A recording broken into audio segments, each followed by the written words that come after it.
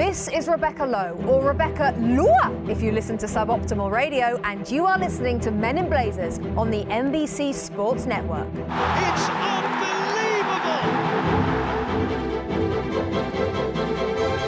From the Embassy Row Studios in the crap part of Soho, it's the Men in Blazers podcast. You still don't look right, Rog. You still don't look right. I'm okay. Yeah, no, you're not. I'm alive. We've been talking for 5 minutes before this podcast. I'm breathing. I'm still in the upside down, like Bob. You're not well. I'm reeling from US Soccer's Dunkirk, I'll admit that. I want to say this to you. Dunkirk was a result. We were still in. Yeah. Dunkirk was like making the playoffs. At least we got an away goal. Yeah, well, yeah, we're still in. I want to say this to you, David. Yeah. I'm embarrassed just how much the United States' failure to reach the World Cup has impacted me. It doesn't say anything about you as a person. Let me just make this really clear to everybody, because I think we got to clear this up about football. How your team are doing, whether it's the US or Brazil or Arsenal or Columbus Manchester Crew. City or Columbus Crew. It doesn't say anything about Columbus who Crew. you are as a person. Just because your team are winning, it doesn't mean that you yourself are a winner. Just because your team are losing does not mean that you yourself are a loser. Yes, but at the same time, football is a refraction of life. And when it's like it is because you say it is, but it's not. It is because it's not like, really. It's like lifting up a rock. Big mistake, because you see all the creepy crawlies that are just chunnering around there underneath. And we'll get to that. Yeah. On one hand, Davo, I know it's just a game. I know it is, because you keep patting me on the head and telling me that. Yeah. It's one of the most important, least important things in the world. Mm-hmm. But to me, Dave, I want to be candid. The past week, and we are just not even at the week mark yet, 6.5 days since, it does feel like a real trauma, David. And I've realised, my wife said to me this morning, that I'm going through the 5 stages of grief. She said I moved through denial quite quickly, but I've stayed stuck somewhere between anger and depression. How's Mrs. B dealing with you right now? What can I learn from Mrs. B? Because Mrs. B, my guess is, tolerates, other words, enables the way you are right now. What advice can I take from Mrs. B on how to appropriately deal with your grief and take it seriously? Mrs. B wants Brendan Rodgers to be the next manager of the US men's national team. She says just for the press tour conferences alone. Look, we're going to talk more about this later in the pod. Bruce Arena's surprise resignation. Yeah. Sunil Gulati's even more surprising, but not surprising at all, effort to cling on to his job as US Soccer Presidente. But in my foggy hours of stumbling through post-Trinidad and Tobago life, I've been working really hard to try and manufacture reasons why it's all for the best, that we don't all have to go to Russia with the American team. So I want to thank GFOP, Aaron Studwell, for submitting this article, a ray of sunshine into all of our lives, David. Please read. Yeah, an article from the International Business Times, Rog. Russian cannibal couple sold human meat pies to local restaurants. An alleged cannibal couple accused of killing and eating more than 30 people are believed to have sold human meat pies to unsuspecting people in Krasnodar, southern Russia. Dmitry Bakshiev, 35, and his wife Natalia, 42, last week confessed to multiple acts of cannibalism. But now sickened locals report that the duo were also operating a small food business on the side. Neighbours in Krasnodar say former nurse Natalia made and sold pies to local restaurants to boost her income and boasted to cafe owners that she could supply meat. This has prompted fears that their victims' body parts have found their way into several people's dinner in the local area. Locals are reported to be trembling when they remember buying some meat from Natalia during the last decade. In a disturbing new strand to the investigation, Natalia is said to have told a neighbour, "I bake pies." Asked what she filled them with, she replied, "Whatever is around." I love that that's the story that puts you in a good mood in the wake of all of this US men's national team horror. Doesn't it put you in a good mood? My first reaction... It's a bit dark. It is. It's a bit dark, Rog. I've been watching Mindhunters, David. Yeah. But my first reaction is one of lightheartedness, and it is, on one level, the story is heartwarming. Mm. Take heart if you're listening to the pod and feeling lonely. A cannibal couple. There truly is someone out there for everyone. Okay. But on another level, It's a truly terrifying story, It I will is. admit. It is. And I want to say this, FIFA savages, because this story makes me, just for a second, glad that we do not have to go to Russia, because everyone knows that real pies, like the ones that we have on this show, are made out of a mix of horse and seagull meat. Okay, great. Thanks, Rog. Do you feel better now, David? Yeah, so much better. That was a Me really neither. uplifting way to Me start neither. the whole thing. You know, I do want to do something, David. I don't just want to sad nap for 5 years. What do you want to do, Rog? I want to be a man of action. All right, of token gestures. Yeah, okay. I can't be passive. I can't be unable to change anything. It's eating away at me, haunting me, because I still believe the 2018 World Cup's going to be massive. I mean, the ratings to tune into Rob Stone alone. Yeah. Enormo, right, I know. television man? Well, that's the US appearance at the World Cup is Rob Stone's legs. Yeah, your chicken legs. Yeah. Your idea initially was that you and I both crash course Spanish so we can host on Telemundo. Yeah, bienvenidos. Hombres on chaquitas. Yeah, that'd be perfect. David wants us to go all in on the Mexico national We team. go a little bit Mediterranean, a little bit Latin. Rogerio. We dye our hair and our moustaches and beards black. Davido. And David and Rogelio. So that's plan A. Yeah, for Telemundo. We go all in. Yeah, we're ready. Yeah. Hombres en chaquitos. Yeah, we cover all of the CONCACAF nations, cover the South American, Spain. We could be really good. God, do you remember when I went to Ukraine for the Euros and I watched how the Ukrainian television cover football? Ronaldo is on the ball. Their commentator, every time he's on the ball, he goes, Ronaldo.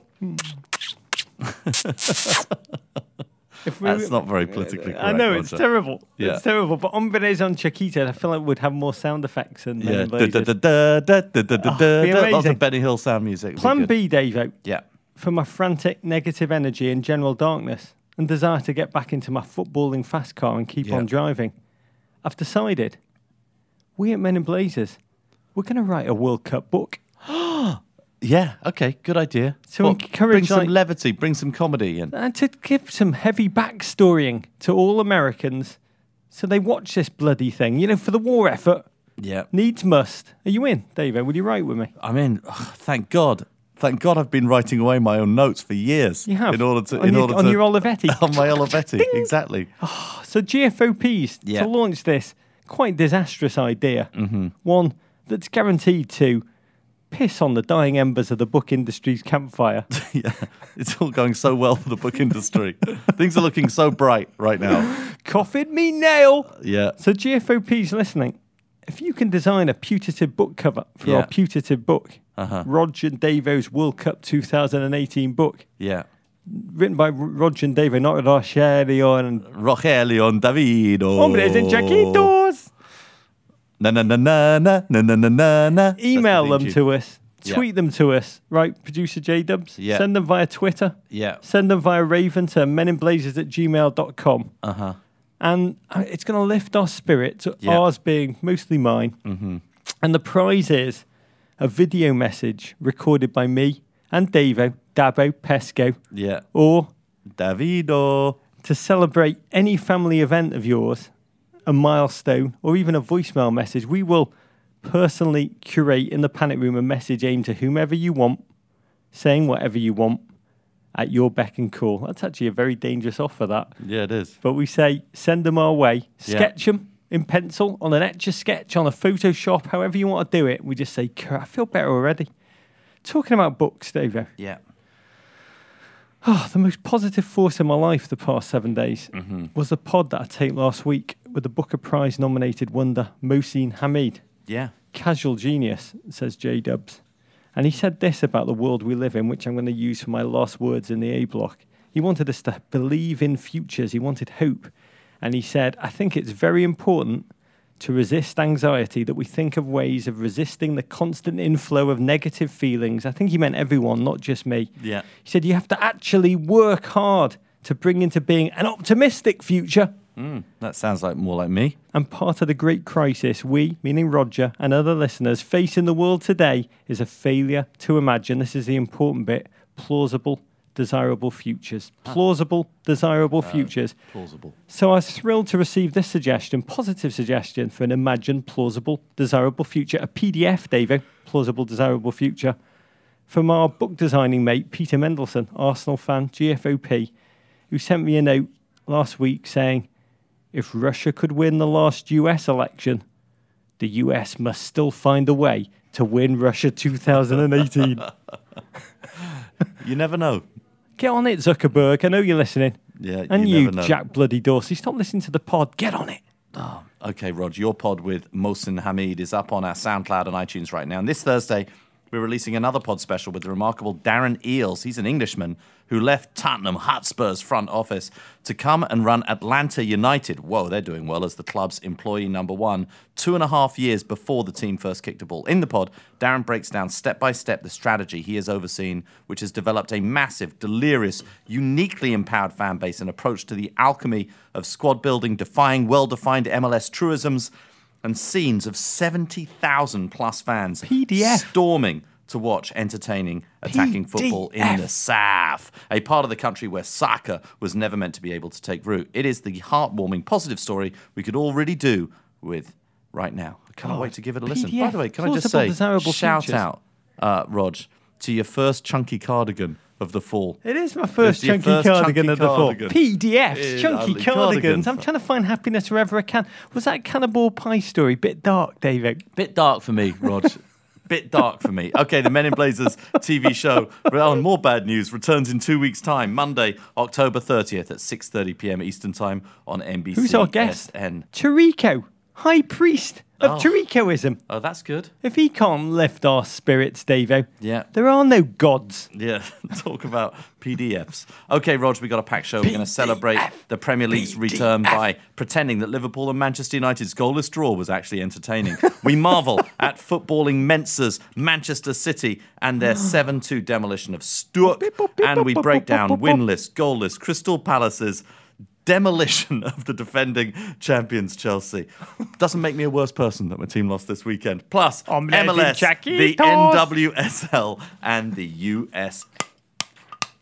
Oh, David, do we still drink Guinness on Hombres in Chiquitos? Oh, yeah. Who knows? Tequila sponsor, wouldn't I know. Might go for the Modelo. We'll see what it is. Okay, Rog, to the football. I'm opening my can of Guinness. Yeah. Oh, I need this so badly, David.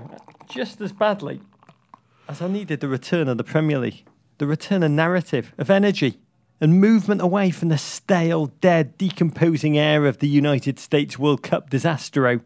I wanted to re-engage. And when Rebecca Lowe came back at sunrise on Saturday morning, she said, I promise you, football can be great. And then we had to watch Manchester United's nihilistic display against Liverpool and hold our breath for the Monday wonder that was Leicester City against West Bromwich Albion. So I raise this Guinness to football and false hope and numbness. Courage. Oh, it's going to be one of those pods. Yes, Rog, the aforementioned Liverpool 0, Man United 0. An absolutely magnificent save, though, from David De Gea's go-go gadget left leg, and some blown chances turned the most anticipated fixture of the weekend into merely an excuse for Rog to have a Guinness at 7:30 a.m. 4:30 on the West Coast. Mourinho is going to Mourinho, Rog. It was a very Mourinho-like performance from his United. You're going to have to Kremlinology this one for me before we get through this whole game, David, because I couldn't have been more excited to watch this early Saturday morning. United, Liverpool, old school northwest of England battle for regional supremacy. It's traditionally a game of passion, conflict, reputations forged. United's first serious test of the season. Klopp, Mourinho, Hugs v Smugs. Both managers surely going to want to deliver a swaggering statement of intent, right, Davo? Nope. What followed? 90 minutes of premium mediocre. To see a United team roll into Anfield and essentially spend 12 rounds covering their face with their gloves. A sight to behold. Yeah, there have been a lot of 0-0 draws in this game, Rog, over the years. It's not rare to go and get a 0-0 draw. And I know that we have this tendency in football to only remember these sparkling displays of Man United sides at Anfield, to only remember the most sparkling moments of Sir Alex Ferguson's reign. It is not sort of outside the scope of Premier League football to think that a really good team goes to play another really quick, really good team and defends and plays somewhat defensively. Well, let's break that one down a few levels. Yes, go. I mean, it was seen from the off as if United's game plan was to look worse than Darmian's sideburns. I mean, Mkhitaryan, AWOL. That probably was. That was probably exactly what was in the changing room before the game. See, everyone, look Picture, at Darmian's sideburns. Darmian's sideburns. Look at them now. Worse. Yes, now look at the tactical board. I have drawn Darmian's sideburns. I'm a genius. Herrera, he was like a malfunctioning Westworld host. Mm-hmm. And the only United player who really shone was my beloved Fellaini in his injured absence, Dave. And without him, that dominating kind of midfielder, Sir Robert Strong character, Liverpool controlled this game. Wijnaldum charging, Salah harrying like Sirio Farrell, and Joel Matip. Oh, he had the best chance. David De Gea with that Jonathan Quick kick save. You know, when you watch saves, I've said this before, when you watch saves in slow motion replay in the Premier League, and you see a good save in live action, when you watch it in slow motion replay, you always think, oh yeah, it would have been, if he let that in, actually, it would have been a terrible, it would have been a howler if he'd let it in. Most saves don't look very good in slow motion replay. This was one of those saves that in slow motion replay, it just looked outstanding. Even better in slow motion replay. Oh, it did. It looked like a graceful kind of gazelle. Yeah. Running on the savannah in a Discovery Channel documentary. He makes the superhuman seem routine. He is Inspector Gadget. He's rightfully a Ballon d'Or nominee. Do we agree? Yeah, totally. I mean, his ratio of exceptional saves to saves is almost 1-to-1. He's remarkable. And he does it all with that kind of blithe, stray cat cool, which just seems to me to be the foundation of everything that is good about this United team. I don't bother chasing mice around. Whoa, no. At first, I was sure Mourinho was just trying to have his team bide their time, allow Liverpool to stretch the supply lines and then counter through some Ashley Young kind of foray, essentially sit on Liverpool like a big brother emasculating their little one. But in the second half, when I expected United to uncoil, start to assert themselves, they didn't. They didn't really emerge from their back 10 formation. 6 touches in the opposition area all game. I mean, Liverpool camped around that United box, flicks, feints, flutters, but neither side had a shot on target in the second half. Klopp's side really just indulged in the footballing equivalent of endless, agonising foreplay at Benjamin J. Dawson. Problem with tantric soccer is you only have 90 minutes to finish. If Mane was on the field, though, it would have been 3 or 4-0, right? Yeah, I mean, obviously they're going to miss Mane. He's one of those players who can play between the lines for them and break down, a resolute team, packed into their lines. They played their lines, Man United, and, like a lot of Mourinho sides, they really hold their discipline. They really hold it together, and they've got some players who can go and do that. I did think that Mourinho's post-match press conference was fascinating by his admission of exactly what he did. He didn't try to deny what had happened, which is usually the Mourinho thing. It's like, no, we saw a completely different game. If you saw that, you didn't understand it. He frankly admitted that Liverpool, what am I meant to do against a team that is faster than my team, a team that is more skilled, a team that can play between the lines? We have to do that. There's no other choice. You have to do that. And so he played it a certain way and was successful in that. I think the question is, and by the way, Mourinho has won the title many times doing this in certain away fixtures. By the way, the irony is, particularly at Manchester United, is where he used to do this for Chelsea. Always at Man United is where he used to do it. The question is, in this season, and we'll get to Man City in a second, when Man City are so explosive across the other side of Manchester, can he get away with doing that with the Reds of Man United? We say this is a big game against a big team, but that Liverpool defence, Davo, no disrespect, they leaked 14 goals in 7 games before this weekend. Mm-hmm. United had scored an average of 3.2 goals per game before this. I mean, you are an expert in Mourinhoology. I will bow down to your analysis. But shouldn't we expect more? Or are you just saying Mourinho's job is win titles, ends justify the means, this is how he does it? Yeah, it was not surprising at all to me what Mourinho did. Having said that, if Mourinho had completely thrown away the playbook and done something completely different, that wouldn't have surprised me either. But in hindsight, it doesn't surprise me he did it at all. I think the question is, he's going to look foolish if Man City continue to do what they do, like when they went down to Chelsea and actually they got Antonio Conte to blink.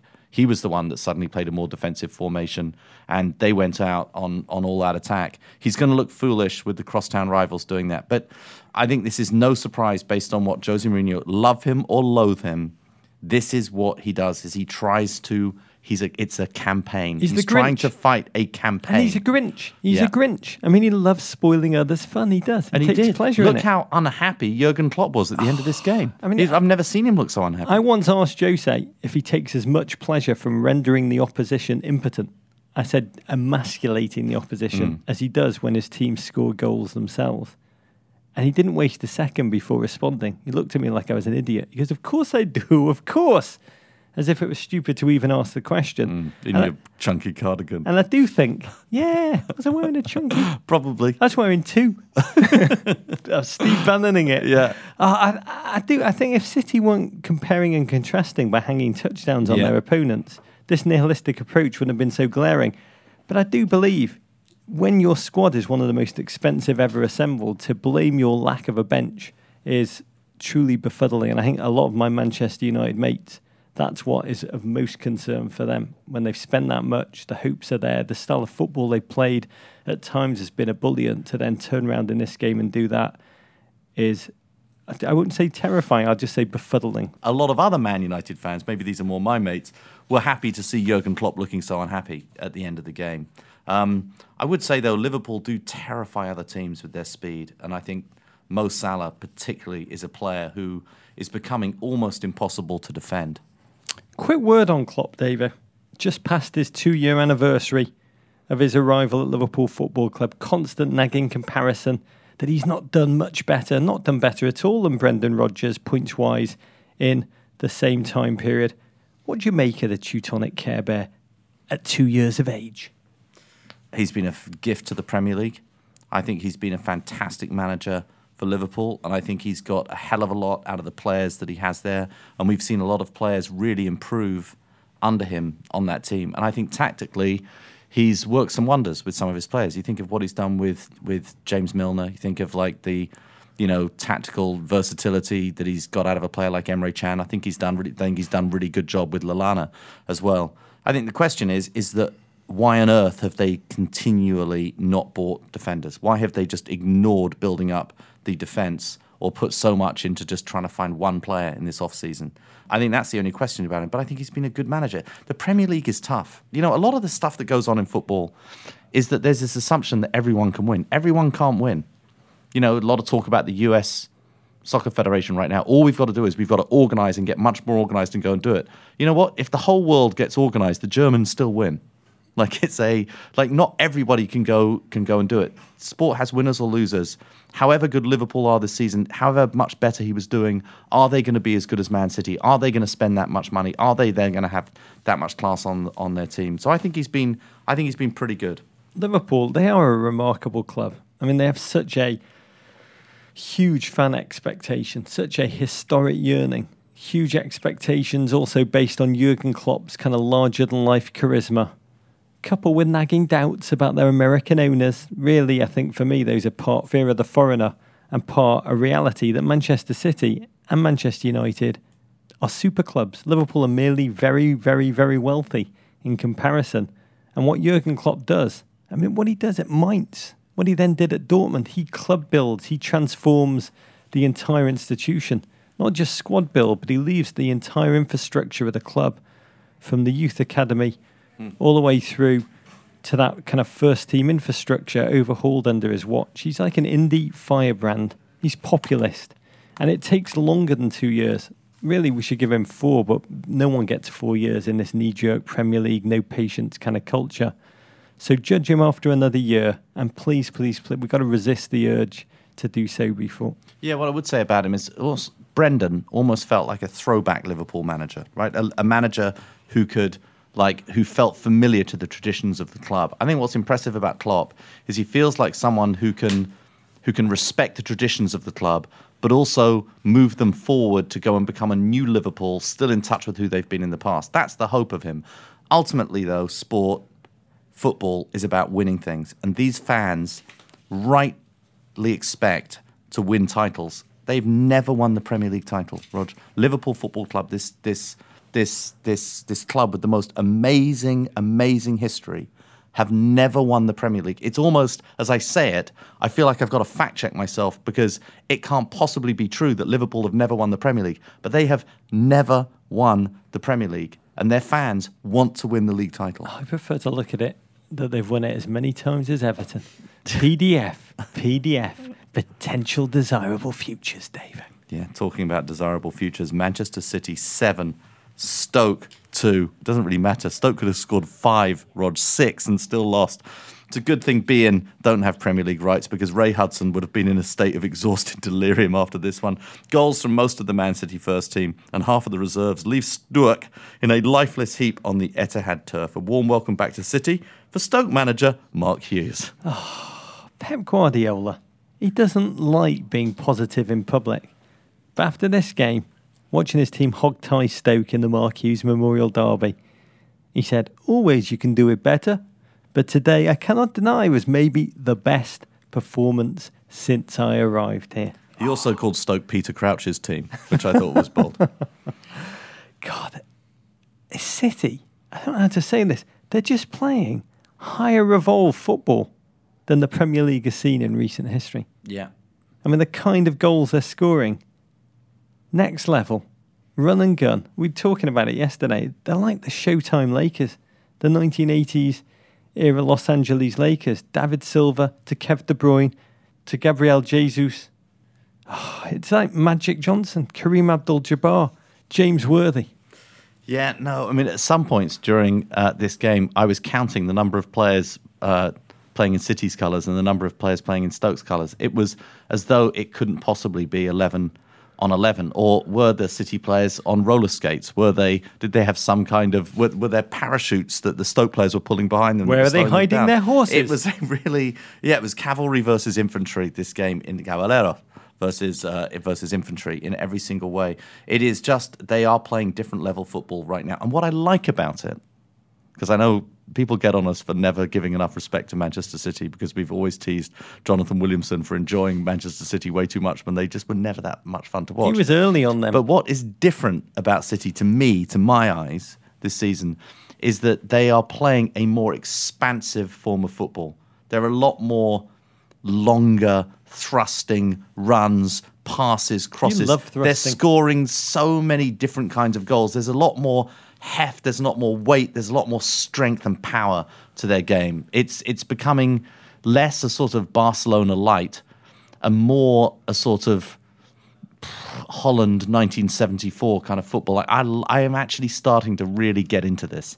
What was fascinating to me was, we've mocked Pep last season roundly, the English press, for saying things like, my players don't really do the tackles, and defending not so much, and attacking and defending, they're not different aspects, it's all holistic. In this game, Stoke City actually had the temerity to offer minor resistance with some razzle-dazzle passing of their own, pulling the score back to 3-2. And that's when I understood how Pep Guardiola connects attacking and defending. They're utterly connected for him, because his team then lived a surreal next level concept of thinking by going into an attacking hyperwalk to defend that lead. 55th minute, Man City 3, Stoke 2, game on, J-Dubs.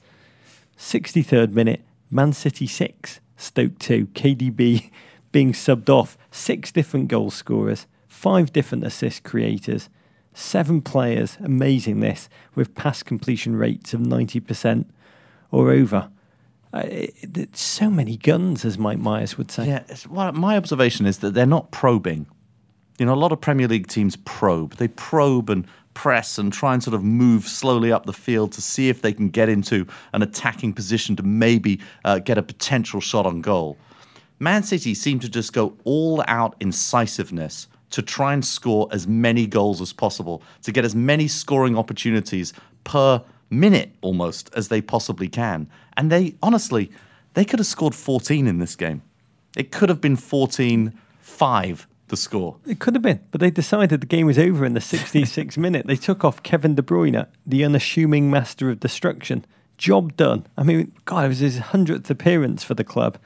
He'd been at the heart of everything, a total destroyer. There was some disguised passes he had in this game. The no-look pass to Sané to set up the second goal, one that took out 5 Stoke defenders and was born of instinct, repetition on the training ground, superlative telepathic preternatural skill. I mean, the kind, I think if it continues, will know KDB if he can do this consistently in that kind of exotic Premier League ether that we place the Zolas, the Bergkamps, the Cantonas, players who just operate on a higher level than all those around them. Stats staggering. City scored now 17 times in their last 3 home games. First top flight team to net 29 goals in their first 8 league games since the mighty 1894-95 Everton team. Oh, so happy back in 1894, Davo. And they're the first team to win 3 straight Premier League games by 5 or more goals. Even more shocking, we're living in a Premier League world where Raheem Sterling has scored as many league goals as Harry Bloody Kane. It's a kind of football that even Pep Guardiola couldn't have dreamt of. He's even got Raz playing good football, Rog, and John Stones as well. Talking about good football. Palace 2, Rog. Chelsea 9. No, that didn't happen. Chelsea 1, the first team in English Football League history not to have won a game or scored a goal in their opening 7 games, knocks off the defending champs. A Dave Azpilicueta own goal, Rog, opened up the scoring in the 11th minute. Chelsea hit back 7 minutes later through Bakayoko, but in the 45th minute, it was the local lad, Rog, who set this game alight. Wilfried Zaha of Croydon and the Ivory Coast on his return from injury, steering the ball past Thibaut. I think it was Roy who gave up on him for England. What part of the Ivory Coast are you from? Steering the ball past Thibaut Courtois and earning Palace their first points of the season. Ahead of kick-off, I was trying to think about what size of a mismatch this was. And I thought about myself. I often think about this, getting into the ring against Mike Tyson in his prime. That's what this felt like. Or Trinidad and Tobago hosting the United States. Too soon, says Rob Stone. Too soon. But looking for their first big boy goal in their 8th game, they got it against a superbly sloppy Chelsea. And the goal came just as Roy Hodgson had probably drawn it up on the training ground, David. Yeah, let's get the ball wide. Let's knock it in. It's going to rebound. We're going to rebound off the big Brazilian, rebound off him, and then maybe someone get a touch on it, and then it hit Dave, and then Dave, it will just go in past Thibaut Courtois. It'd be wonderful. Yeah, as Roy Hodgson wrote on his pre-game tactic board, score a big boy goal, Len, would you? And they did. They did. It doesn't matter how they go in. They all count. Unfortunately, for Rebecca Lowe's Crystal Palace, Chelsea back on level terms within 6.5 minutes. Crystal Palace go all Liverpool marking at the back. And Bakayoko, he rose higher than that Miami Dolphins offensive line coach, David. Yeah, absolutely. And then you think, we've seen this before. Plucky team gets a goal. Zaha's back. They're looking much better, exploiting a little bit of Chelsea, being without their player of the year, N'Golo Kante. But, Chelsea, they're back in now. They've scored a goal. I certainly thought that was it, that Chelsea were going to come back in. Then Palace did to Chelsea what Chelsea do to so many teams. They scored a goal in Judge Ivor Bennett time. Sloppy decision-making at the back. They try to keep the ball alive from the header. Bakayoko heads it, puts Willian in trouble. Willian gets chased down by Saka. Willian had a terrible game, by the way. It looks like he's gained a freshman 15, actually maybe a freshman 25. Ball breaks to Zaha. Zaha looks faster than any player on the pitch. Amazing. Comes through, hits it, corners it. Rod's right, side netting. That first touch totally bewildered the Chelsea backline. The finish, such a quivering quality to it. He'd been so potent all game long, Zaha. Take that, Gloria. I'll say about your Chelsea, this is an odd thing because we admire them for so many different things, Antonio Conte's Chelsea. They have no bounce back ability, that quality that you love when they're down at half time. That stat, I think they've lost 7 of their last 8 when they're trailing at the break. And so that was it. A huge dominant team travels to a pathetic minnow, an own goal, a 2-1 shot win. Yeah. We've seen that before. At Tim Lowell wonders, did Crystal Palace just need the extra motivation of upsetting Davo this whole time? Yeah, well, it's just a slightly complicated fixture for me because of my mate Steve Parish. I have Crystal Palace owner Steve Parish, childhood friend of mine, reconnected with him through Men in Blazers. We've become very close again, and it's been really tough for all of us to watch what Steve's been going through this season. And I got to tell you, there has never been a Chelsea game. I'm not just saying this in hindsight. I messaged him before the game. There has never been a Chelsea game that I've been more ambivalent about how we're doing it. I just want to see Palace score a goal. I want to see Palace win. I want to see Palace stay up. So it's slightly just odd. The game, says and David. then there's another thing going on, which is this season. Big-hearted. No, but it's also this season. You look at City, you look at how good they are, United, Tottenham. This isn't going to be Chelsea's year. And for me, as you know, football is about winning. I don't think we're going to win the league this year. I think Chelsea are going to be a top 6 team. I think they're going to be a pretty decent Premier League team. I don't think they're going to be better than that. I think they're a team in transition. We saw how much they missed their 2 best players, N'Golo Kante and Morata. Suddenly we didn't have an outlet to go and score. We didn't have a guy to go and sort out stuff in the middle of the park.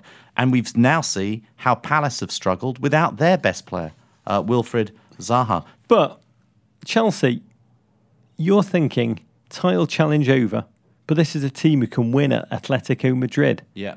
Even though they lose at Crystal Palace shortly afterwards. Yeah. You're thinking Champions League run, aren't you? I think Champions League run for this team and maybe a rebuilding over the next few years. I mean, it's seeing how well some of these Chelsea loanees are doing. We're seeing a whole new generation of Chelsea players come up.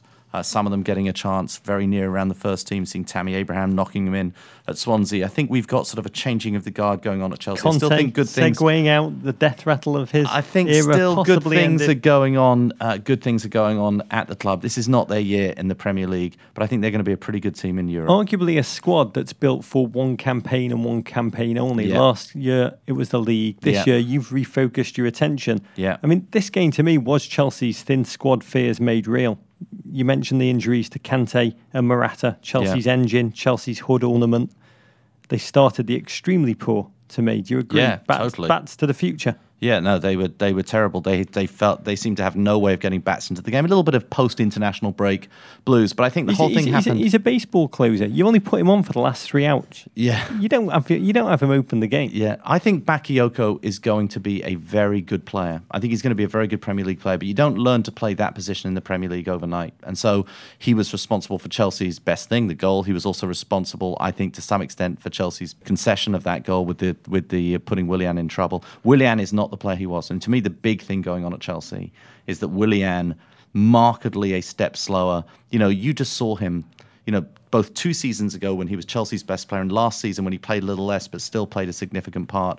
Willian would skip past players with the ball. Nobody could get the ball off him. Now, he's literally will beat the first player. He is almost always tackled by the second player. He's just not the same Willian, player. I know you listen to the pod. When Davo talks about your freshman 15, let me just say, cardigans. Chunky cardigan. They're your friend. Don't be afraid. Yeah, Another one. That is extraordinarily slimming, that cardigan. Eden Hazard, Davo. Yeah. Season on. Yeah. Season off. It's like a field that must lie fallow to regenerate its fertility. I do find games like this make Chelsea fans' frustrations read like an Area start kill list. It's like, why did we sell Matic to a top 4 rival? Why did we fail to see through with KDB? How did we let Lukaku through our fingers? Why do we let Tammy Abraham? Van Ginkel, why? Yeah, Van Ginkel. Why? I've forgotten about Van Ginkel. Come back, Mikel. Yeah. Without Diego Costa, who's going to throw training bibs at our managers? Yeah. Chelsea and the US men's national team, David, I'll say this week. Phenomenal parenting lesson. You asked me about how my wife approaches all of this. The US loss. We'll get to Everton in a minute. She did say to me this weekend when we were out for dinner, she said, the US men's national team and Chelsea, phenomenal parenting lesson. This, a taste of our other pod, Modern Parenting Today. I've been trying desperately to help my 7-year-old come to terms with the self-destruction of his heroes in the US men's national team. He loves him some DeAndre Yedlin, Oz. We spent the majority of the week talking together about how nothing in sport, like this game, read nothing in life is a gimme.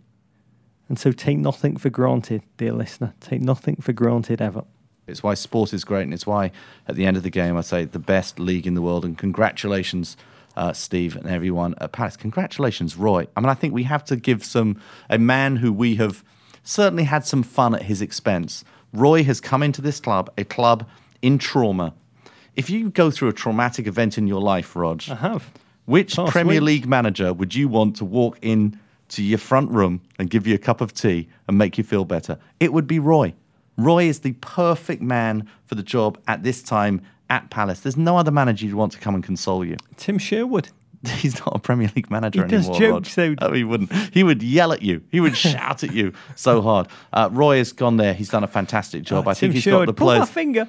I know. Pull my finger. I think the players just don't want him to make him feel bad, and so they're playing their hearts out for him. But great job by Roy and everybody at Palace. Talking about nothing being for granted, nothing's a gimme. Oh, the only thing that made this weekend worth it after the Chelsea loss, Watford 2, Arsenal 1, after falling behind to a 13... we should say, tune out now, Arsenal fans. You can fast forward for about 5 minutes when we talk about you. After falling behind to a 39th minute header from the BFG per Mertesacker, his first league goal in 1,400 days. Wow. Nicest man in football. The Orns came storming back. A dubious penalty call, very dubious, allowed Troy Deeney to convert from the spot on 71 minutes. And in the 92nd minute, Thomas William cleverly smashed home a rebound to complete the Arsenal capitulation. TWC! Oh, possibly the most Arsenal of Arsenal performances this season, especially when you bear in mind, since that August spanking at Liverpool, Wenger's team had quietly not conceded a goal. And with Chelsea, Liverpool, Man United all failing to win, this was their big chance to drag themselves back into that top 4 Pavlova. And they crapped it. Yeah, it's a Tradini. Oh, they scored first. They shut down like a Dell Dimension 8300 desktop. No Ramsey, no Sanchez, both out with international break fatigue. There was just no leadership, no drive, no evidence really of giving a crap to influence events. And it was Troy Deeney, Dave, who helped Watford enforce themselves on the game. He was like an earth mover, Fat Drake, when he arrived in the 62nd minute. All eerily akin to just watching the US in Trinidad and Tobago. He converted a controversial penalty to tie things up. I'll say this, we love Marco Silva, don't we, David? Yeah, what he's done with this team. Yeah. Well, it was his character acting career as well. It's been amazing. He's just turned them into one of the most efficiently ruthless in the Premier League kind of mid-tier. In the last 3 games, they've conjured points in each one of them through late injury time goals, and so it was here. You can watch your dour crap football for 92 minutes, only to get a last-minute adrenaline shot, David. Amazing. Yeah, and cleverly roofed it, Rog. I do believe you should get more than 1 goal for roofing it. This was a roof from a player who you just don't expect to see do that. A heroic moment for Tom Cleverley, Rog. The revamped, revitalised and reappreciated Tom Cleverley. Yeah. Watford up to 4th in a Champions League place. Only Man City have beaten them this season. Best start ever to a Premier League season for Harry the Hornets mob.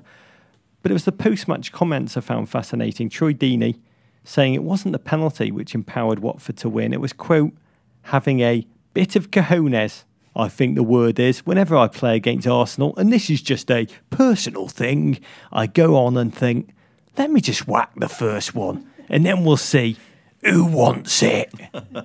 What do you think about that, David? Bill Simmons, our friend, would refer to that as Arsenal's testicular fortitude, right? I'm just amazed that Troy Deeney used the word cojones. That's what I'm really impressed with. I think he probably pronounced it cajones. Yeah. But you said to me yesterday, if you give City, United and Spurs a Champions League place right now, you said that leaves 1 for Chelsea, Liverpool, Arsenal and Watford to battle over. It's going to be tough for Kroenke's crew, right? It is going to be very, very tough. It's going to be viciously competitive for that 4th qualifying place and even for the Europa League qualification. Throughout the second half, Arsenal's away end chanted at Arsene Wenger, "You don't know what you're doing. You don't know what you're doing." We'll just say thoughts and prayers to US men's national team fans who also support Arsenal, especially if you root for Columbus Crew or the Washington Nationals or the Green Bay Packers in addition. Tottenham 1, Bournemouth 0, a ho-hum game. PDF. Highlighted by a 47th minute Christian Eriksen goal. Spurs stay 3rd and most importantly get their first league win, Rog, at Wembley.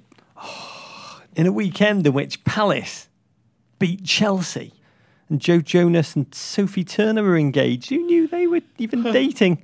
Spurs win at home, the biggest shock of all. First Wembley League win of the season. Tottenham sitting just off the Manchester teams in 3rd. Burnley 1, West Ham 1. This is a good game though, Roger. A bit agricultural, but it was a good game. Mikel Antonio gave the Hammers the lead in the 19th minute, latching onto a Joe Hart Hail Mary to put it past Nick Pope. But just 8 minutes later, The Irons were reduced to 10 men when Andy Carroll, who else, Rog, steamed into Ben Mee, elbows ablazing, to collect his second yellow card of the game and 49,000th of his career. I think that's the accurate statistic. And in the 85th minute, Kiwi Chris Wood rose up and headed past Joe Hart to rescue a point for the Clarets. Dave, Fishwick's side flying high. Yeah, they've gone 6 top-flight games without defeat for the first time since 1975. Astonishing. More astonishing, there were just 99 seconds between Andy Carroll's first yellow card and his second. Those of us who have erroneously opined that gent is losing his pace, we've got to eat our words. Take that. Swansea 2, Huddersfield 0. The Swans dispatch the Terriers at home and move up to 13th ahead of 4 other teams also on 8 points. Both goals in this one coming from Chelsea loanee Tammy Abraham. Yeah, very close range double. Needed those goals for his confidence. Goals, talking about confidence, dried up for Huddersfield. Failed to score in 4 consecutive games in all competitions. Please watch my Huddersfield films on NBC Sports on their website. They will make you fall in love with this club and their story. Deservedly so. Adore them. Wagner may be trying to take himself out of consideration for the US men's national team job, or making himself available. We'll see. The Saints come from behind twice, Rog. Southampton 2, Newcastle 2, thanks to Manolo Gabbiadini, whose haircut now makes him look like Shaggy from Scooby was forced to get a job. His brace brings some much-needed offence to the South Coast. It's a long time since Manolo Gabbiadini scored, Rog. They are under-the-radar strugglers under Mauricio Pellegrino, the poor man's Mauricio. His team had failed to score in 8 of their last 9 Premier League home games, so I guess this was progress. Big news for Newcastle. They've been put up for sale by their controversial owner, Mike Ashley. Let's buy them, David. Let's buy them, GFOPs. Not too terrified of the fans, Rog. That's not a team I would buy. I do hope, sincerely, it's such a great club. I hope that the person who buys that club can really put some money into it and can connect with those fans. When that came on the news the other day, and they said they were for sale, my son looked at me like he did on Sunday when we saw cats being given away on the street outside Petco. He said, "Can we have a cat?" I was like, "No." They said about Newcastle for sale. He goes, "Can we buy Newcastle?" I was like, "No." Can we have a cat? No. Can we buy Newcastle then? No. So funny. Leicester 1, West Brom 1. Goals from the Baggies, Nasser Chadley and Leicester's Riyad Mahrez, Rog, split the spoils on Monday night in the Midlands. And early this morning, the world learned that Craigor's Shakespeare has been sacked. Arlo White had told the board he had to go. It's not Arlo. Cue a last barrage of Shakespeare tragedy pun headlines for old time's sake. God, those Leicester owners, they don't muck around, do they? They don't. I mean, their play's been a bit dire. 1 victory, 10 Premier League games. Just 3 wins all season. 2 of those in the Carabao Cup. Phil Kydell kind of captured the apathy that set in at the King Power when he tweeted yesterday, "Watching Vardy, Mahrez, Morgan, Fuchs and Schmeichel meander off the pitch tonight reminds me of seeing the Spin Doctors leave the stage years after Pocket Full of Kryptonite came out." That's so funny. Carlo Ancelotti immediately linked to the job. Not Bruce Arena. Oddly enough, not linked. Okay. Dilly ding, dilly dong. Brighton 1, Everton 1. Rog, Come Everton back, Arsenal fans. You can storm listen to back this part, from you behind bastards. to claim a quality point on the road thanks to a 90th minute Wazza penalty. Roger, Which I was hoping he'd miss. discuss. Less 8 a whole game. points. 8 whole points. Yeah, less a game. It was more a reckoning for Yeah. Ronald Koeman's limping squad at kick-off. I was hoping for the best, fearing for the worst. And this was against Brighton, David. Bloody Brighton, against who Koeman had oddly elected to field 2 defensive midfielders. I watched the game with my 7-year-old Oz, who's broken his hand this week playing football at the weekend. And he's got this bright orange cast on his arm, on which he's written 2 messages in Sharpie himself. The first is on the broken fingers. It says in huge letters, "I like snacks." I'm with him there. And the second, down like the top of his arm, it says in huge childish scrawl, "Fire Koeman." So bless the truth of innocence. I'd say this game was awful to watch. There was no evident game plan. I just sat there waiting for the boom to drop, which it did thanks to Brighton's Anthony Knockaert. And going 1-0 down, it made me pen the below in pain. You've got to read it, Davo, because it hurts too much for me. Okay, just as I prepare to read it, do you think in a parallel universe there is a kid who's got a car somewhere that says, I don't like snacks, and win it for Cuban. Win it for Cuban. Fire Cuban! Okay, these are Roger's words that I read aloud. I've never loved you more. I tell you, you already have a tear in your eye and haven't even started reading yet. Watching Everton used to be the joy of my week, a respite, an escape, an occasional wonder. Irrespective of the score, you were guaranteed 90 minutes of collective endeavour and tenacity, often in the face of stiff odds. Stiff odds. This season's Everton are unrecognisable. The club have stumbled into a lethargic stupor of brain-dead decision-making in which the players toil with little evidence of tactical game plan, cheer or care. To watch is to suffer grimly, a corrosive, toxic game-day experience without an upside. That's how this pod feels to me very often, Rog. One that leaves any supporter in a numb puddle of anger and despondency, and worst, short-tempered with all those around you whom you love. Manchester by the Sea, Johnny Cash's Hurt, or Cormac McCarthy's The Road lift the spirits more. I mean, to be honest, Rog, it's so weird. This is the happiest. Be so negative. This is the happiest you've ever been doing this podcast. At the point that this is the way you feel about your team. In years when you felt better about your team, you've been far more unbearable in person. So funny. You make me sound like in their Great Escape when they've been captured. Totally. And they look at each other and say, in many ways, I've never been happier. You just nailed it, David. And then they get mown down by the machine guns. Yes, what a way to go. That's how I always wanted us to go. Oh, I've got to say, Everton this season, watching them as much as I do, they remind me of one of those cautionary tales about factory workers who win the lottery and then fritter away their fortune almost overnight. You know, the front of the Smiths single, Heaven Knows I'm Miserable Now, has that great, I think she was Mancunian, Viv Nicholson, the woman on the front, who blew a pile of cash in 4 years and ended right back where she began. And that pretty nails it for Everton under Farhad Moshiri. I was happy in the haze of a drunken hour, but God, heaven knows I'm miserable now. 10 months since Everton tasted victory in a Premier League match away from Goodison. This was simply the worst footballing week of my life. The US men's national team are terrible. Everton are worse. But you're still a good person, Rog. And you'll always have Togger. You had another great week this week, Rog. You finished 114th in our league, moving up to 90th on the season. That's out of almost 16,000 GFOPs. This week's winner, T. Wilson, 17, played a Man City heavy lineup, smart, that led him to 190 points. If you haven't signed up for our fantasy league yet, what are you doing? All the details are on meninblazers.com. In MLS, Rog, if ever there was a time for guitar slides and screeching eagles, it is now. We're just days away from the final round of MLS's regular season. This Sunday, playoff berths and buys hang in the balance. Yeah, big one. Real Salt Lake, San Jose, and the sadly imploding Dallas battle for the final playoff spot. All the games kick off at 4 p.m. Eastern Time with a whip around show on ESPN starring the mighty TT, Taylor Twellman. Massive mazel tov to the Portland Thorns. Trying to get all my positive American soccer news in at one time, Davo. They outlasted the best named team in pro sports, North Carolina Courage, in the NWSL final in Orlando. God, it was a physical, robust affair. Lindsay Horan netted a second half winner for the Thorns, who've averaged a remarkable 17,678 fans per home game this season. Deserve glory for that alone. Mazel tov also to the US men's national team under-17s. Yes, Rog.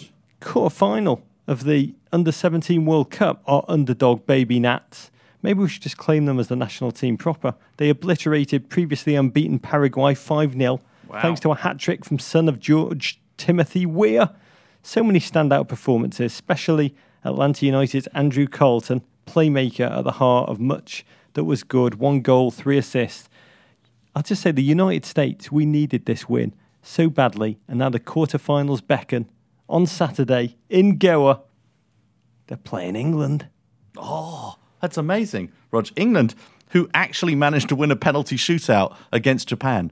in their own last 16 game. Amazing. England versus US. Baby Nats versus the baby Englanders. All right, we've held off long enough. We've got to delve back into the week-long sting of our nation's men's national team World Cup nightmare, Davo. Yeah, here we go, Rod. Since we last emergency podded, fallen saviour Bruce Arena has resigned. A new temporary manager has not yet been announced, though the US are lining up opponents for November friendlies. Oh, they're going to play Portugal, Rod. Sounds with tough. the Washington Generals. And in a surreal conference call with reporters Friday, US soccer president for life, it seems, Sunil Gulati, Heisman'd reporters who pretty much spent close to an hour asking variations of, are you really not going to resign?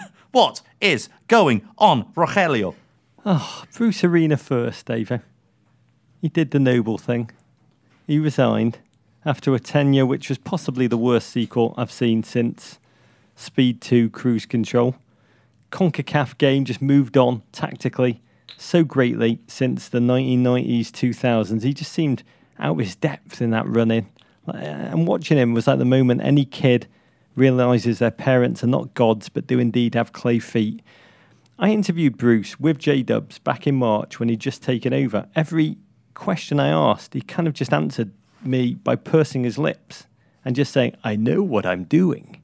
I've done it before. And we left the interview wondering if he was just some kind of natural player whisperer or there was an emperor has no clothes situation going on. Sadly, it seems like the latter, a real worrying symbol of the extent to which the quality of American coaching has to play catch-up to the rest of the world. Who will replace Bruce Arena now, Dave? Subject of a lot of conversation. And the rumour mill is churning. Former French manager Laurent Blanc has been linked. Please let this one be true, though, Davo. Sam Allardyce today said, yeah, very interested in the job to ESPN. Just think of the number of jobs that will be added to the pie industry sector alone, Davo. Jobs, jobs, jobs. What do you think? Oh, I don't know what to think. I think the first thing, and there's obviously, we'll talk about Sunil in a second, there's an obsession always in American sports with coaches and GMs, owners, when I think this has a lot more to do with the players. And the players didn't want Jurgen, and I'm not judging them on that. I wasn't there at training. I didn't see what was going on. He was like a donor organ that was rejected by the host body. But they were very, very happy when Bruce came in. They were comfortable with Bruce. They were very, very comfortable with Bruce. And I feel ultimately what I was thinking about the whole time watching that TNT game was these are the players. This is the performance they're putting in for their manager, who they were so happy to go and have. There's a lot of player power on that US men's national team. It's been allowed to grow over many years, and I think it's going to have to be a strong personality who's going to come in. It's going to have to not be... There's no point in hiring somebody who's going to yell at the players, who's not going to be there, but it's got to rebuild trust. There aren't 22 new players to go and form a squad. A lot of the players who were involved in this World Cup qualifying campaign are still going to have to play over the next 4 years. A lot of them, not just the kid. There aren't like 21 others that we can go and introduce next to Pulisic. A manager is going to have to get the best out of them. And it's, therefore, I'm looking at some of these sort of new authoritarians. Like a guy like with a personality, he's not available, but a guy like Poch, he seems to be a player manager, but also has a strong sense of discipline of what you can and what you can't do. And I feel like the US need one of these younger managers who still has that discipline of an old school manager. I mean, in truth, there's no rush to make this appointment. I mean, we should really wait until after the World Cup when the pool of possible appointees will swell as everyone leaves or is fired. And just some random thoughts now. It's important to recognise international football, it's a weird beast. The best managers, they want to be involved in club football. Yeah. Jose Mourinho always says, international football, end of my career. Yeah. It's why David Wagner is not looking right now to become the US coach. Club football, where you train with players every single day, that's where the best cut their teeth. International football, bar Antonio Conte in his Italian days, it's really viewed as a role for aging coaches or lesser ones who don't mind not working with their players very much at all during the season. And the second thing is, it's so important for the US to get a manager who understands the US mindset. Jurgen Klinsmann always admitted mostly that the US player's mind just works differently to those who are born in Europe. It's not better or worse. It's just completely different experience pushing through to the elite level. And it needs someone who can appreciate that difference and learn how to motivate the players in their different mental state to manage it positively. And so that's why this appointment to me is utterly crucial. You cannot just take someone from Europe, plug them in, and expect the interaction to be positive. Who do you like, Rog? That is an amazing question. I would wait, Davo, to see exactly what cards are available after the World Cup. But if you made me appoint someone right now, it would have to be someone who both has the respect of the American player, has the motivation to excel, but also understands the idiosyncrasies of the American game. And I look at Atlanta, I look at what Tata Martino... It's crazy that Tata Martino decided to arrive in America. It's crazier that he understood completely, just through incredibly thorough research, how the American game works. And he's worked out how to squad build almost instantly. And people who are close to him talk about him having that extra motivation after his perceived Argentina debacle. He's got a lot more to prove yet again at the international level, and that would be that would be a pick I would receive with wonder and excitement and PDF. There's only one man for the job as far as I'm concerned, Ray Hudson for US men's national team manager. Oh, crazy Ray. Absolutely. I'm all in on that. In terms of Sunil Gulati, yeah, Friday's conference call, Davo, I'll be honest, it was pretty depressing. Sunil opened by saying, I take responsibility for us not getting the job done. And then he was asked just 3 minutes later if he's going to resign. And he said, I do not plan to resign. Responsibility, not so much responsibility. He sounded very much like a man who plans to cling on to his role of president with the prospect of a US World Cup 2026 within touching distance. He's like Gollum, wanting that ring precious. And when asked why he wasn't resigning, he said, we've got a lot on our agenda. That World Cup bid that's due in March is dark, Davo. 54 days for nominations to challenge Sunil at the next election, because it does sound like he's going to stand again and counting. We know a lot of people in US soccer who've been considering the role, some better coiffed than others, Carl Martino. But the fact that it's a putatively volunteer job, it almost seems like no one of any real standing is going to step into the ring. No, it is. And it is an unpaid position. And I mean, the one thing, this isn't a defense of Sunil. I suppose this is more a criticism of the American soccer media, is I think there's been too little. Suddenly, everybody is like Sunil out. The entire press conference, as you said, was people asking for like where he's going. But where has all that questioning been really over the last 4 to 8 years of US soccer and the direction? And it does seem like a lot of people have suddenly decided the direction all along has been wrong. But while the US was still getting to a World Cup and feeling like, okay, now we're ready to go and take on the best nations, that we're just like one step away from taking on the best nations in the world, that everything has been okay. And I think a lot of people have suddenly woken up. It's not bad to like get there late, but to then expect that you can then put pressure on the top guy to go and step down just because you're asking the question now because you're disappointed with what happened. I think it's tough. Look, for me, world football, I'm sure Brazil won a lot of World Cups. Italy won a lot of World Cups when they weren't superbly organized. I'm sure if you'd have interviewed those soccer federations, they wouldn't have been incredible. I'm not saying that the US Soccer Federation shouldn't be incredibly organized, but the reality of winning World Cups is you need outstanding players. And I think a lot of this conversation needs to be about less focus on exactly who the people are and more focus on just player development and unearthing the soccer players in this country so that we really feel, believe me, I don't buy all this soccer haters argument of, oh, if we just get our country's best athletes playing, it's going to be there. But I do not believe that our current system is finding the best young Americans to go and play soccer in this country. I just don't believe it's happening. That is not something that's going to solve and win the US the World Cup in 5 years' time or even necessarily in 8 years' time. But the best kids to represent this country are going to have to go out and represent this country because the best kids in every other country are going to go out and represent their countries at football. So you are okay with the decision makers who are going to oversee the changes that you would like to see? Better scouting, better coaching, better identification of talent.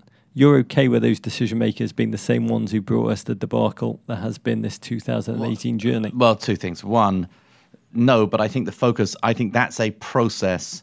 I doubt that there's a candidate right now. Had there been a candidate for 8 years banging on about the changes that need to happen in US soccer, I would have more faith in those candidates. And that's not to say we know some of the people who've been into doing it. And it's not that their points aren't correct. But they have not been running on this for 8 years. And frankly, until they pay this position, until they make this a professionalized position, no one worth their salt is going to be incentive. I know I sound like a terrible capitalist, but no one worth their salt is going to go and do this without it being a paid position. But I do think that there are a lot of things can happen in this country and around this game, around player identification and player development, that actually are not solely dependent on who is the president of the US Soccer Federation. That is the big issue for the US going forward: player development, player identification. I think Sunil is going to continue to be the king. I mean, many people may now be saying that the US soccer, like the US, you could say, has a president problem. American outlaws sound like they're going to become increasingly vocal, speaking out against the president of the team that they love. But I can't see Sunil being forced to leave against his will. And it's because American soccer is a happy time sport. In times of darkness, the vast majority of Americans just do not want to know. Apathy just kicks in. 90% of our nation do not know who Sunil Gulati is. No matter have an opinion on whether he should stay or where he should go. And I think part of my sadness over the last week is the realization that we're still a small sport that exists largely in the shadows in the United States. The lack of kind of front page outcry about the failure of the team. And, they failed and now it's done. It's over. Chuck Blazer understood this. He can operate here in America still in football circles, in the shadows. And Sunil will cling on because there's just no external pressure outside of our soccer bubble for him to have to do anything else. I will say, if there was a challenger, we, Davo, Roger, Davido, Rogelio, we would definitely host a presidential debate, Chris Wallace style. I'd love to do that. And well, do you know who's a prophet to me retrospectively? Who? Gus Johnson. He knew the US wasn't going to reach the World Cup. He just packed his soccer journey in years ahead of the rest of us. So actually, the point you make about it being a sport where, you're constantly craving attention, you're craving popularity, a conversation that you and I have had off the pod, off the TV show, has been about, actually looking inward at ourselves and asking the question, are we also part of the problem?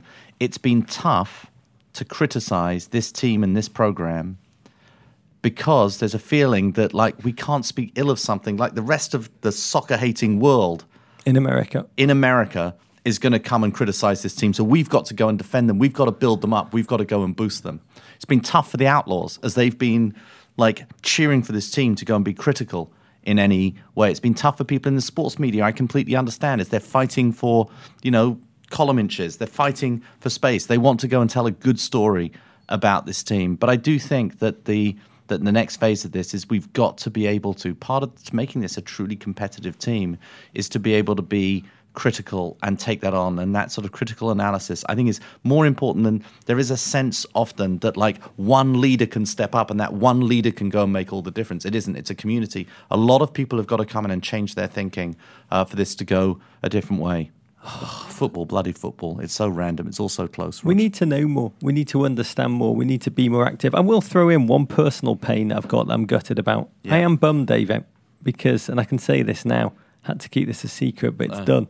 You and I had spoken to Aaron Dessner of The National, Austin Brown of Parquet Courts, Chris Thompson of Vampire Weekend, and Samuel T. Herring of Future Islands to form a supergroup to record what is standard in England growing up, what's standard in many European countries for the World Cup team, to record a World Cup single for the United States of America. We can still do it, Rog. And that's it. And you asked me what my wife's been saying to pick me up. We were going to go into a studio and record with US soccer figures a World Cup single for charity. My wife's like, just go in the studio and record a US non-World Cup single. A US non-World Cup single. She said we should record cover versions of Tracy Chapman's Fast Car and I Can't Make You Love Me If You Don't on the other side. We get Carl Beckerman in with his guitar. It'd be magic. Oh, it'd be lovely.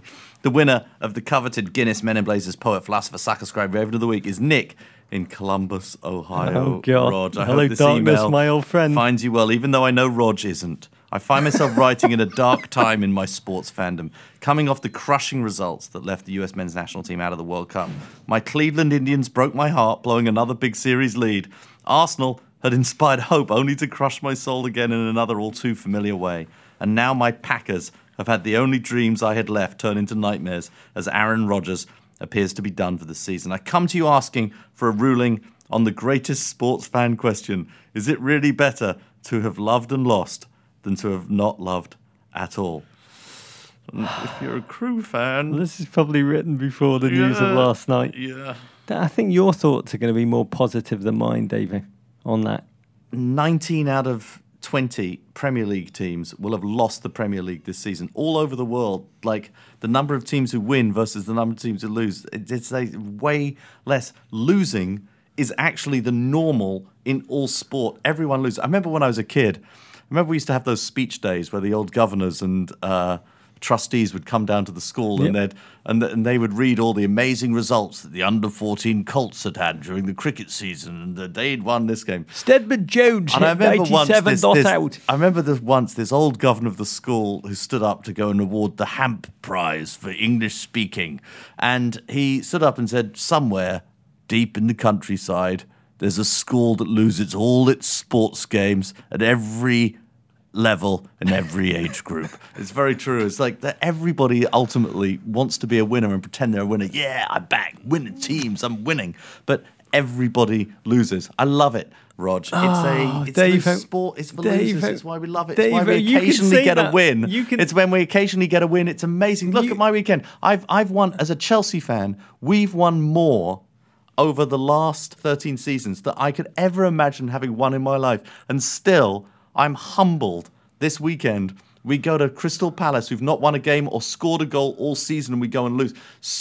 Loving sport is about dealing with loss and disappointment all the time. That's what it is. Having gone to the school of which your board of trustee was talking about, the school somewhere where they've lost every single game. I mean, I went to that school. I have lived my life by that code, Dave.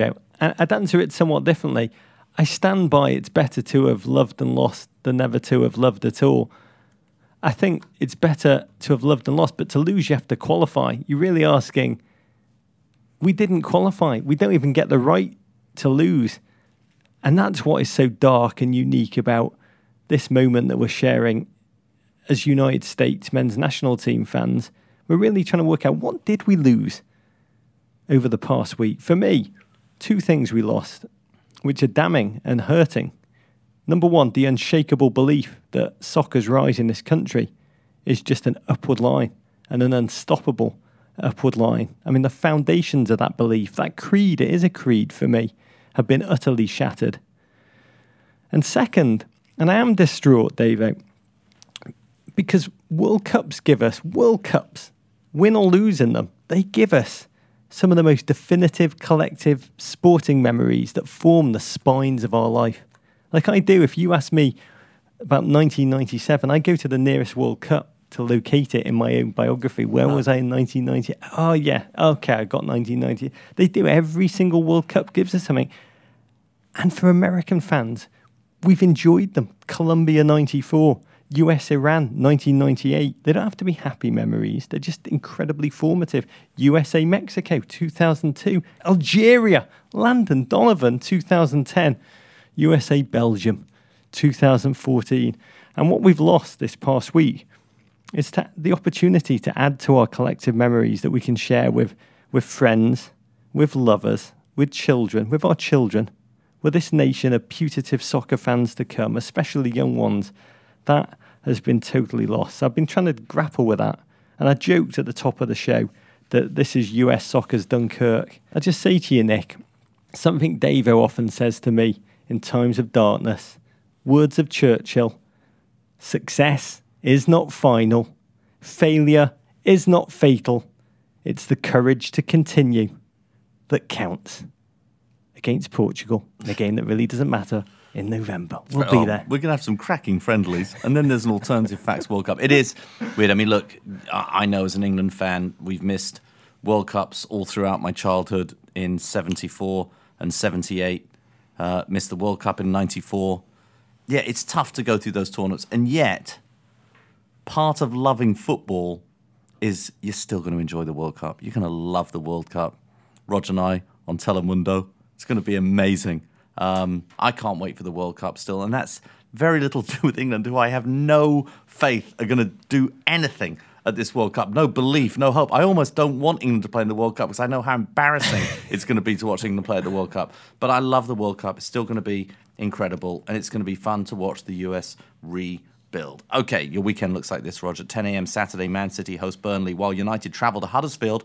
Then a massive day on Sunday as Everton, Rog, host Arsenal at 8:30. That's followed by Tottenham versus Liverpool at 11 a.m. All of those games on the NBC family of networks. And later Sunday, with every game kicking... I like snacks. With every game kicking off at 4 p.m. Eastern Time, it's the final day of MLS's regular season whip around. Check your local listing to see who your squad plays. There are many ways to connect to us, including our now extinct Amazon Emporium, which used to keep the show going. Since Amazon has done away with the partner program, we're just talking about crap we like and posting links to them on our website, meninblazers.com. Just trying to help a little company called Amazon find its footing. Just doing charity. We no longer get a tiny percentage. It allows us to cover the cost of creating the show. What are you putting in the Emporium this week, Roger? A book. Oh. A book for how I feel right now, David. Oh. John Green.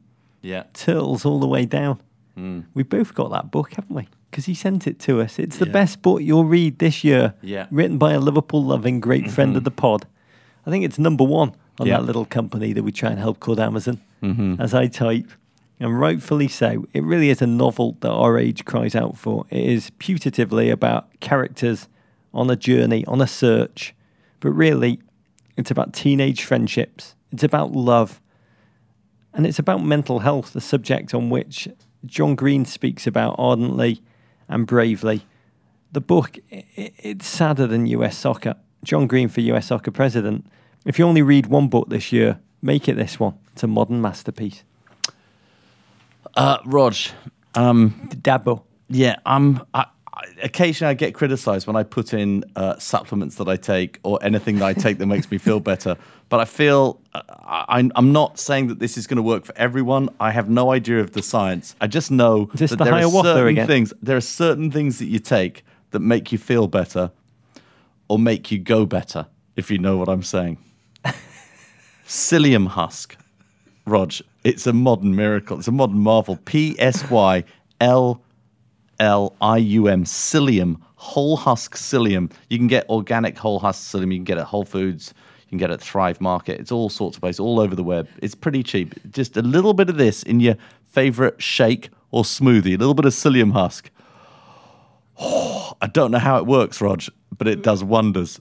It does wonders. Psyllium husk. Yeah. It sounds like the kind of player Arsenal would bring on in the last minute of a game, a young 17-year-old. He's the future. Psyllium husk. Or it's like a team that have done very well in the Bulgarian league and have qualified for the Europa. You might be confused, Rog, but there are people out there, I'm telling you, if you're using a lot of toilet paper, go instead for the psyllium husk. I'm excited. I'm knocking everything off the table. Clean as a whistle. Rog. Oh, I'm so confused. And if you're confused too, listeners, listen to our other podcast, Modern Excretion Today, where Davo has just done a 5.5 hour special. I was so impressed I bought the company. Okay, Rog, visit meninblazers.com to sign up for our newsletter, which we produce with our partner Guinness. A new issue is going out this Friday in which we memorialise American Stadia's answer to the beat-up clunker in your driveway you just can't bring yourself to get rid of. RFK Stadium. Follow us on Twitter. To go this weekend, by the way. At Men in Blazers, at Embassy Davies, at Rog Bennett on Instagram, at Men in Blazers, at Embassy_Davies on Facebook. That's Men in Blazers. You can always send your ravens to the crap part of Soho. You can always email us at meninblazers@gmail.com. You're not afraid of the toilet roll lobby. They're very powerful. No, I'm not at all. In this country. I'm really not at all. Venderpunk Rog. War pig. Who wants to sex me, Dumbo? Tuitions. Balls win. Balls win. Take that, Gloria. Balls lose. Oh, to Tweed. Abrigado, rock on, mate. Kung Fu Fighting America. Love you, Davo. I love your chunky cardigan. And I like snacks. Fire Koeman.